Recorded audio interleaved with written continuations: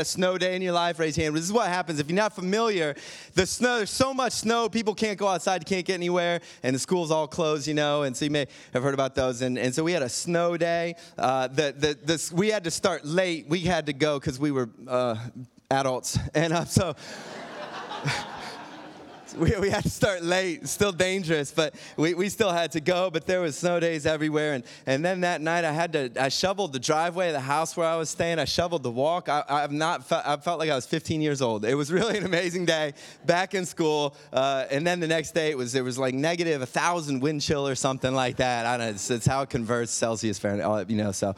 But I'm just really, it's so good just to be home. And it's so good just to be with our church family. And it's just so good to be in sunshine. And so it is great to be here. And if you're new here today, we're in a series in January about the whole idea of margin. I was reflecting on this during the week. I was watching a basketball game, the Cleveland Cavaliers, who I know are your favorite team and mine. And I was watching, they were playing their arch rival, the Golden State Warriors, boo, and so they're playing them, and the rivals, and to be fair, the Warriors are probably the best team around, and so the Cavs a bit of an underdog, and I'm watching this game, and it's the first half, and I'm watching, and it was actually really close, and so I'm watching, I was by myself, and so I was allowed to scream and yell and do things like that, and I'm watching, and I was feeling a bit like this, I don't know if you ever felt that, because they were in it, they were in the game, and then the Cavs had a 7-point lead, and I'm watching the game, and I'm like, oh my goodness, we are really doing good. And I think if I had a picture of myself, I'd probably look like this. I was on the edge of my chair.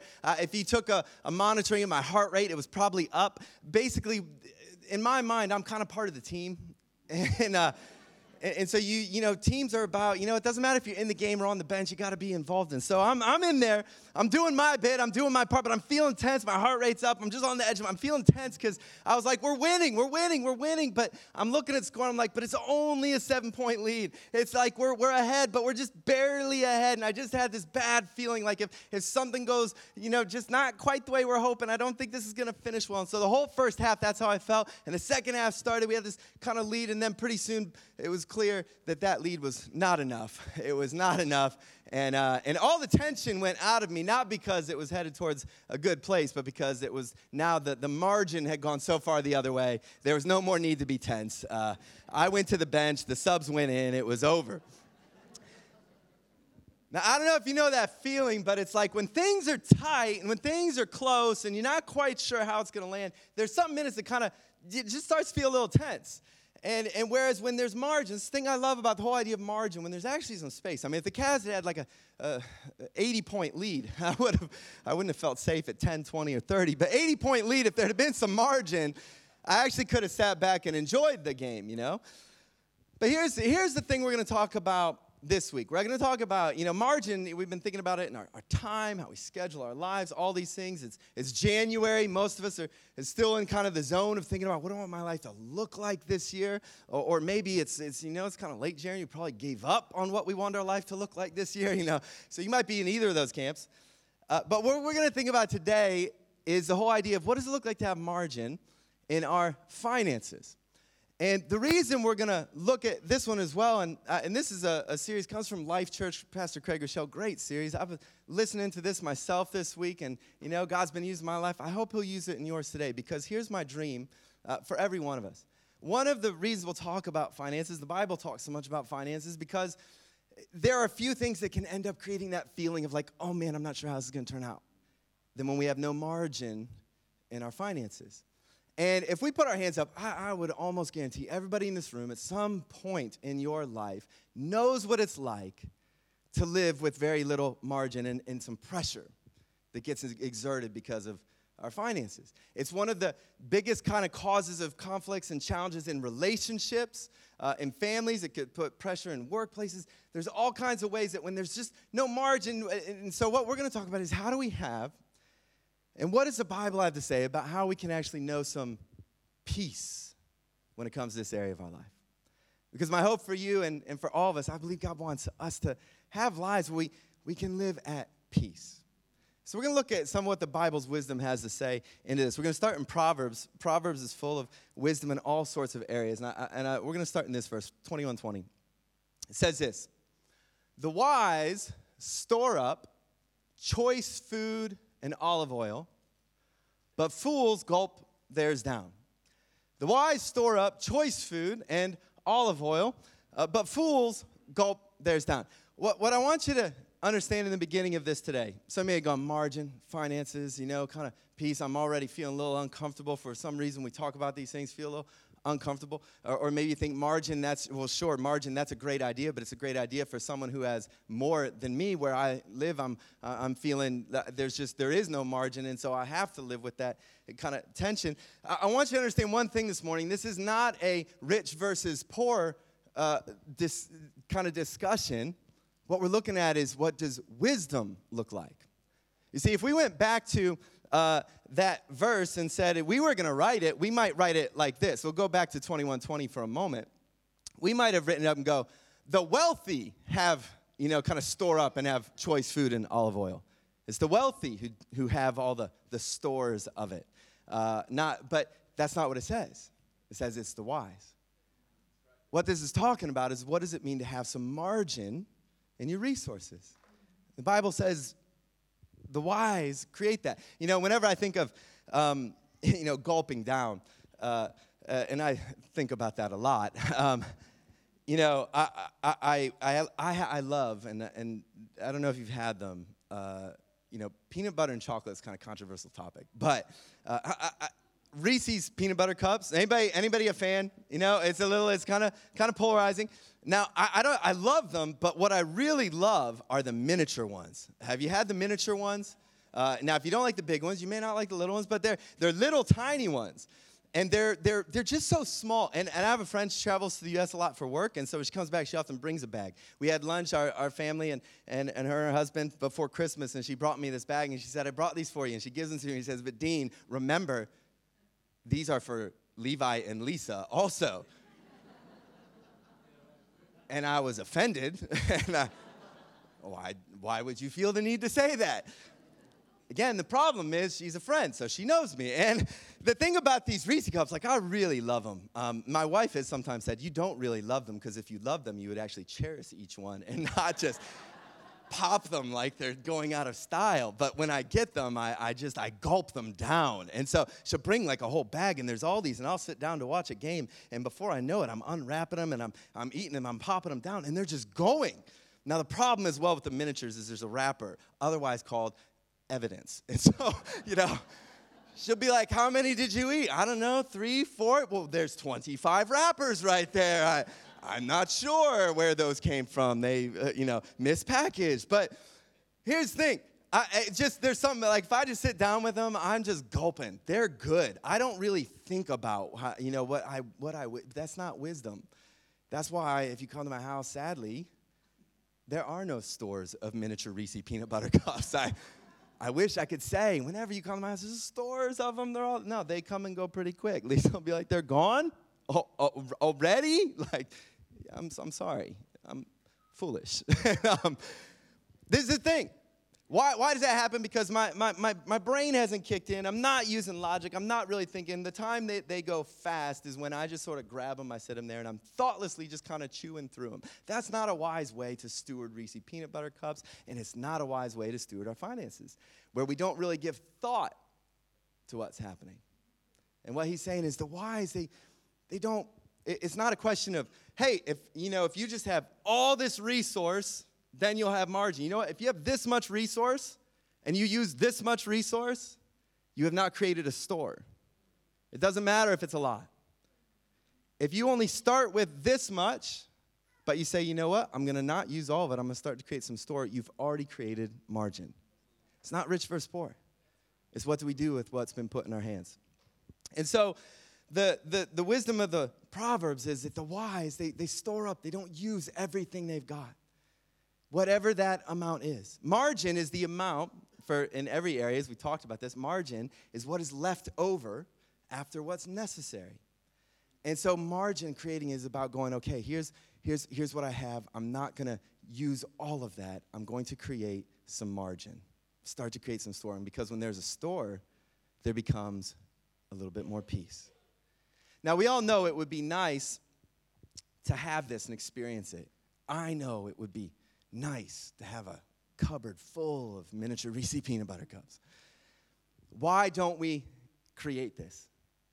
You know, the reality is this is not just a practical problem. The scriptures speak to this in spiritual terms. And in 1 Timothy, Paul is writing, and he writes these words, and these are great words for us. He says, godliness with contentment is great gain. Let me hear you say great gain. Godliness with contentment is great gain. It's so good. This is something that is fantastic. This is something that is great in your life. Godliness with contentment. He says, and it's a great thing. Contentment's a great thing because he says, for we have brought nothing into the world. We came with nothing. We can take nothing out of this world. But if we have food and clothing, we'll be content with that. Those who want to get rich fall into temptation and a trap. It's such an easy trap to fall into if I just had a little bit more. And they fall into many foolish and harmful desires that plunge people into ruin and destruction. It creates lives when we just want a little bit more that we feel tense, and we're going down all these. And Paul says, going on, for the love of money is the root of all kinds of evil. Some people, eager for money, eager for a bit more, have wandered away from the faith even and pierced themselves with many griefs. There's all kinds of pain and turmoil in their lives. Do you know what I love about this passage is what he's talking about here is fundamentally, where do we find kind of peace and joy and happiness? And what he says is that there's one way, and that is the desire to be rich, the love of money. I want a little bit more. Can I tell you something about our culture? This is one of the reasons why creating margin is so difficult for us. Living out the Proverbs verse is so difficult because we live in a world that says, here's what happiness is. Happiness is a little bit more than what you have right now. That's what happiness. You know what? It's going to be happy. What'll make me happy? Just a little bit more than I currently have. If I just had that nicer car, if I just had that little bigger house, if I just had, the newer kind of shoes or the newer whatever you're looking for, if I just had this one thing. And our entire culture is literally kind of set up to help us believe this lie, that happiness will come if I have just a little bit more. It's what retail's built on. It's what commercials are built on. It's what, the whole of Boxing Day sales are built on. If I just had a little bit more. And we often think that if I just had a little bit more finances, if I just had a little bit more, then I'd be happy. Then I'd receive it. You know what this verse says? No. You know where happiness comes from? You know what is great gain? Do you know what is so good for you? You can hear Paul kind of pleading with him. Contentment. Godliness with contentment is great gain. It is so good. Do you know what? Contentment is about being grateful for what I currently have. We live in a kind of consumer world that says if I just had a little bit more. Contentment is the absolute opposite that says I am grateful for what I currently have. I'm grateful for it. Actually, I'm going to stop thinking about if I just had this much more, and I'm going to begin to think, God, thank you for what I have. I was thinking a lot this week about how could I be more content this year. And one of the things I just felt God kind of speaking to me about. And how do you do this? I want to be content. To just spend time, so much energy and mental vision can get focused on the future and what I want, to focus that same amount of energy around thankfulness for what I have. Imagine that. I think it breeds contentment. I always remember I had this experience. Many of you would have had similar. If you traveled in different kind of parts of the world. When the church I used to be at, we partnered with a church in a slum kind of village area of Nairobi in Kenya. And so we went there over a few years, several times, got to know a lot of the people in that community. I remember one trip in particular, there was a couple, and they wanted me to come to their home for kind of morning tea. And they didn't really speak English. Some of the people spoke English. They kind of invited Lisa and myself through a translator. And they invited us, come to our house. Come, we want you to, and it was kind of some degree of that. We just want you to see our home and come be our guests. So we went with them one day. They came, and we'd arranged a time, and they walked us. We went through to a whole different part of that area that we'd never been to, and they took us to their home. I can remember so little about that time other than these images, one of kind of walking there with them, and when you're in a space like that, you're walking past things that in our definitions wouldn't qualify necessarily as homes or neighborhoods, and you're walking through this kind of, there's incredible poverty all around you, the brokenness of the roads and the sewage, all these things. And we get to their house, and it was kind of on an outer edge. I remember that much, and I remember sitting with this couple, and again, now there was no translator, and there was just kind of them and us, barely could communicate anything together.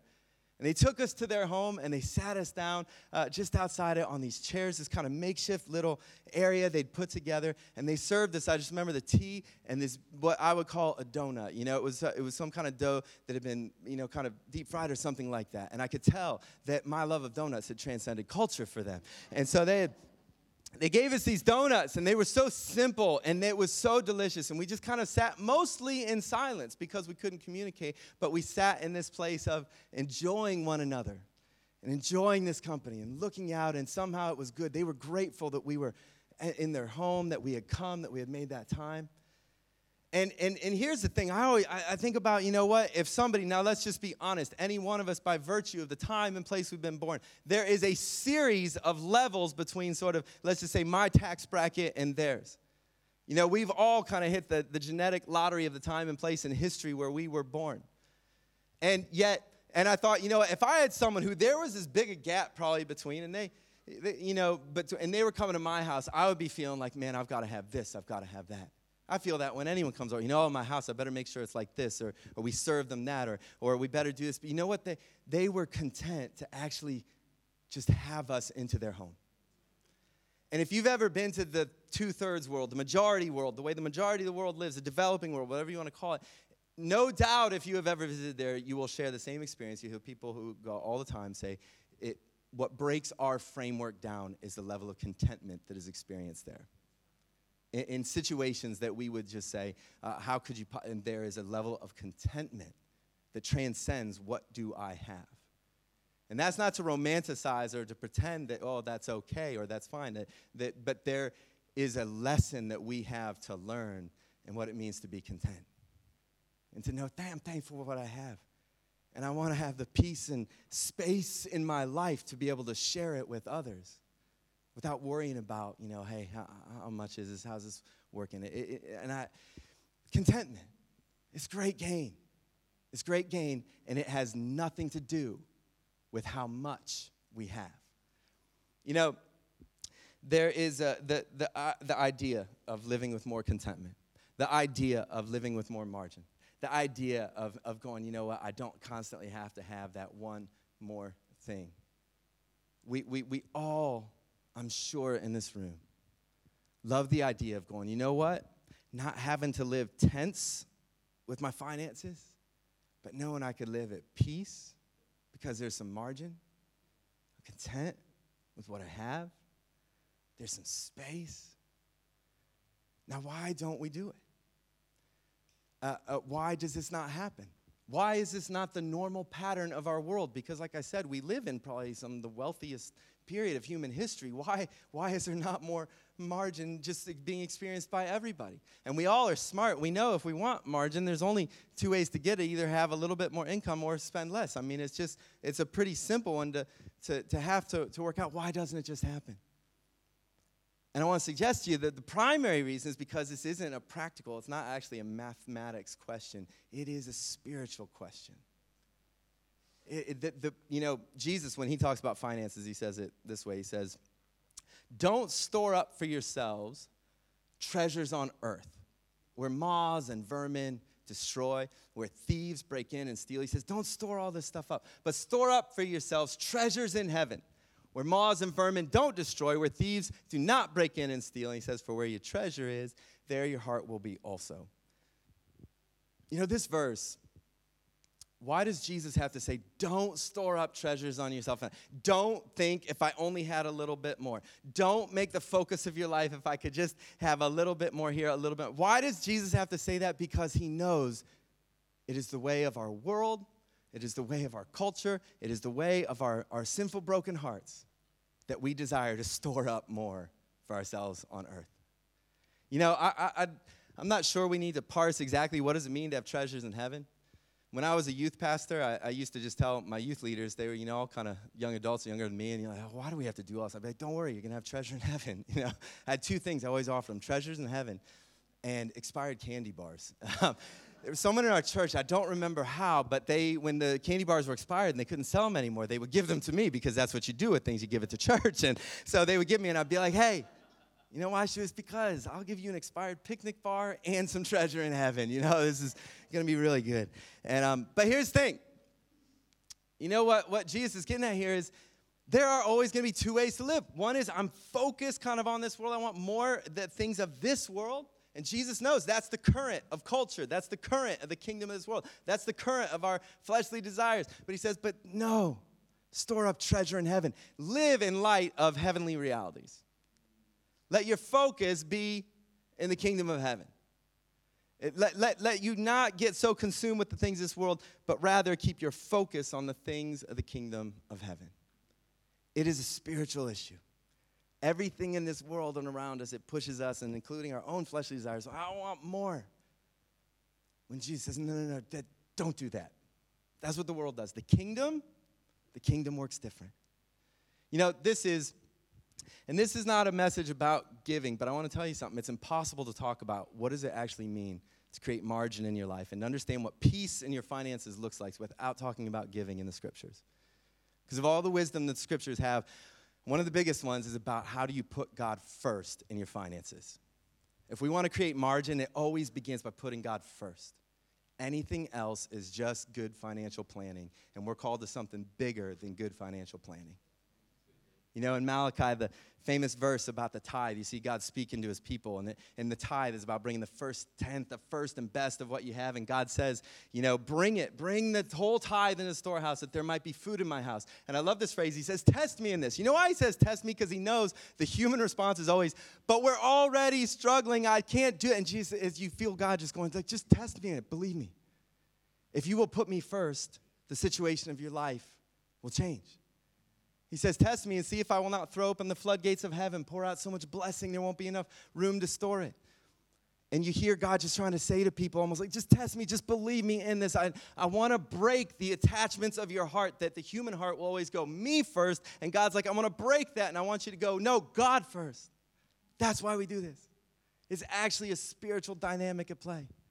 And when we do that, when we begin to put God first in our finances, and it's about so much more than just a tithe, but when we begin to put God first in our finances and how we live, it breaks the fundamental pull of our heart that says my life is about me first. And it says, no, my life is about God first. And things begin to happen. You know, our lives begin to look different. The state of our hearts begins to look different. You know, somebody, and this is just totally unprompted story, someone was sharing with one of our pastors the other week, just saying, you know, we moved to this country not too long ago, but a little while back, and they just found they were experiencing just pressure, tension, you know, in the finances, constantly. And this was going on for a long time, and they went, you know what, we're not giving to God through the church. We're not giving to him. And they decided, you know what, we're going to do that. We're going to get back to following God's word on this. We're going to do that. And he just was sharing this story. It had nothing to do with even knowing this message was coming. He said, the crazy thing was, ever since that point, it's like we started to build up some margin. The pressure started to lessen.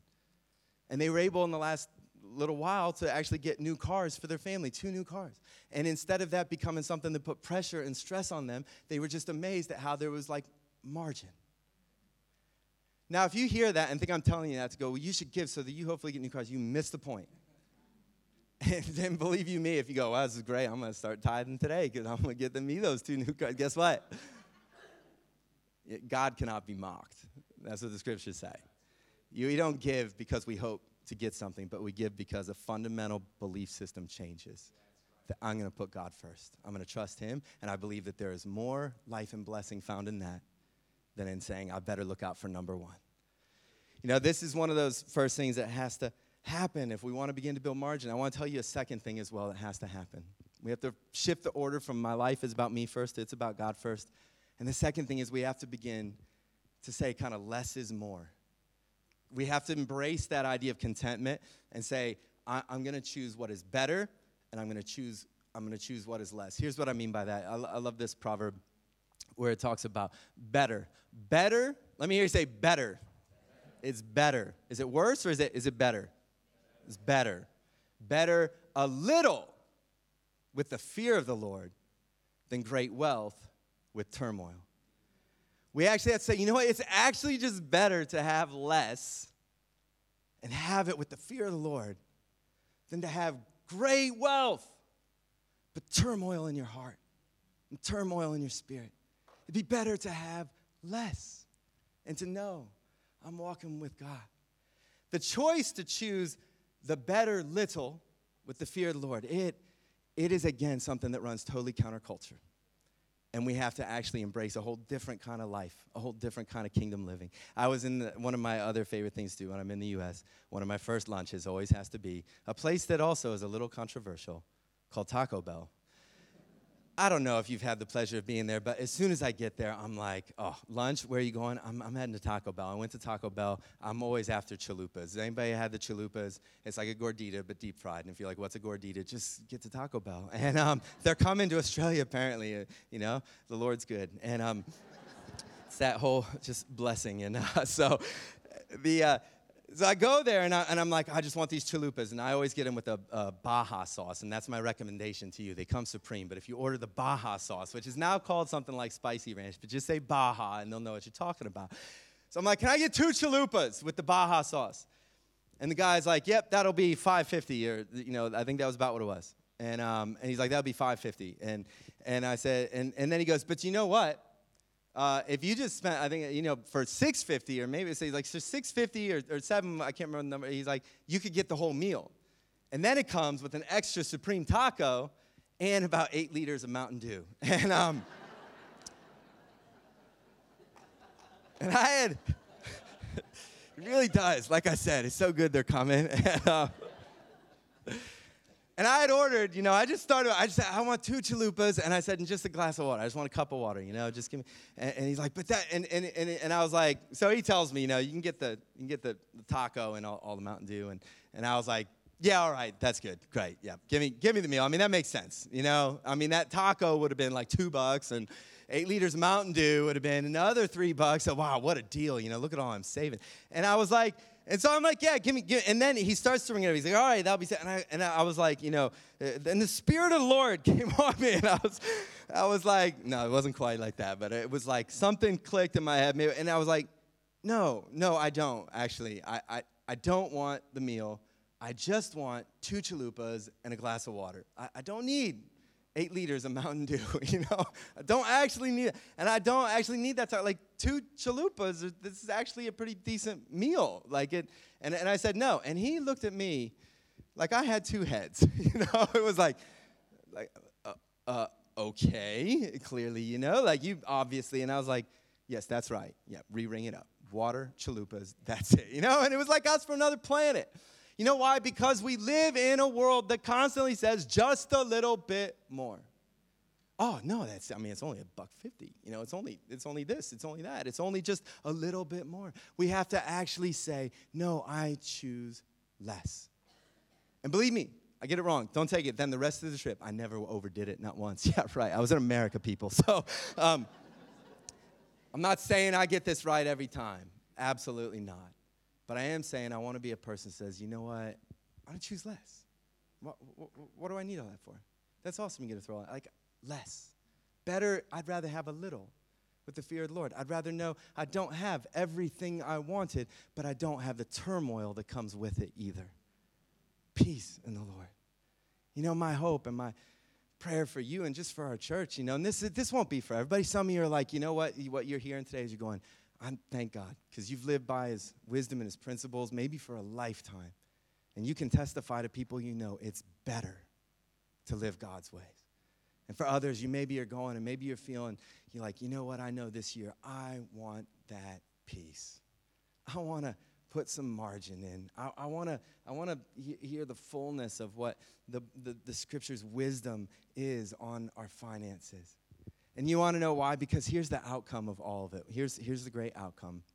There's one more proverb I want to read you. This is really kind of God speaking. He's personified as wisdom in the Proverbs. And so, but he says this. He says, with me, with wisdom, with God, are riches and honor, enduring wealth and prosperity. My fruit is better than fine gold. What I yield surpasses choice silver. This is God saying that, you know what, when you live with me and you live into me, it's actually better than fine gold. It's actually better than the greatest riches this world has to offer. You know, riches and honor, enduring wealth and prosperity. You know, that maybe all of everything we ever wanted in this life here and now won't come. But guess what? The things of this life, they rot and they destroy. But with God is enduring goodness. It will go on forever. Do you know what happens when we live his way? We don't end up with kind of less. We end up with more of what matters most. We get to live with the peace of the kingdom of God. We get to live with a sense of our lives are going about so much more than just the things of this world. You know, if you think, you know, I want that, I want to live into this, there's always these two parts. Like I said, there's a spiritual reality that we actually have to break with the current of our culture and say, I'm choosing to live a kingdom way. There's spiritual reality. Something has to shift in our hearts. And the second thing, though, is then there is a practical outworking. And one of the things I wanted to, I guess, make available for anyone who thinks, you know what, this year, 2018, I want to experience more. I want, I want to know how can I kind of get rich or have more, but no, I want to know how can I have peace when it comes to my finances. Whether you got a lot, whether you got a little. How can I have peace with what I have? We've got a seminar that will be on the 31st of January. And it's put on by a group called Freedom Corp. The guy who started Freedom Corp is a man named Ian Tate. Used to be part of this church for a long time. And their mission in this organization he's begun is to help not like super wealthy people get financially free, but to help ordinary people experience peace in their finances. And if you think, you know what, I want to do that, I can tell you, you know, I've had conversation with him about what he does and those things. What they do is just to create some strategies and some steps and some practical working out to say, how can I live according to kind of God's principles on this and experience peace in your finances. So they're going to do for us a free seminar Wednesday, 31st of January, 7:30 at the Merrill campus. If you want to go to that, be a part of that, you can register for that on the True North app. It's not something, you're not going to be put on the spot or have to stand up and say, here's, you know, I get the value meal every time. I'm sorry, you know. I might do that myself and say, you know. But it's not like that. It's just they're gonna give some strategies and some steps, some practical steps, and it's gonna be a great night. I encourage you to if you think, yeah, this year I want to experience peace. This is not about do I have a lot or a little, but how do we experience the peace of what it means to know God in every area of our lives. So love to invite you to that if you think, yeah, I want this, and I want some practical steps to get me started. That's something great that'll be available coming up. But I'd love to just pray for us today.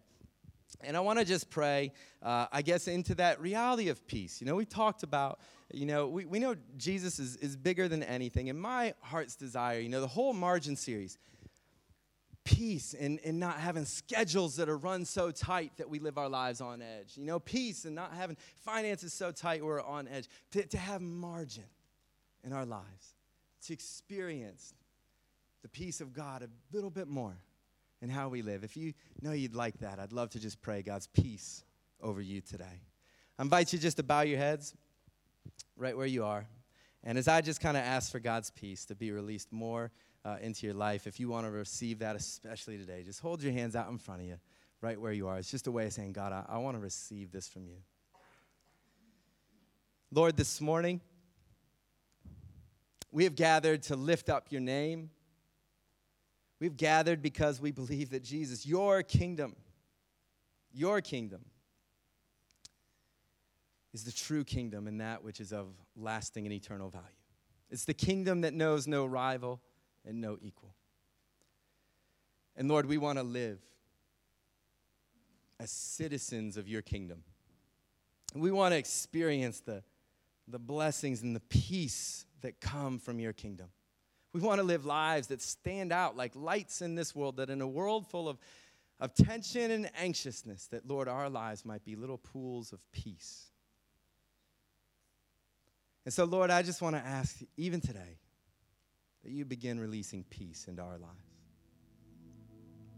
That each person who holds out their hands wanting to receive peace that comes not from what's in the bank account, but peace that can only come from the kingdom of God. Lord, would you release it? Peace that comes not from everything always working out every way we want, but peace that comes from the knowledge that your kingdom will know no end. Lord, I ask that you'd begin to release that peace. Pray that the year ahead would be one that is lived from a place of peace. As we hold you, Jesus, as Lord and King, would you let your peace rest upon us? In Jesus' name we pray. And everybody say,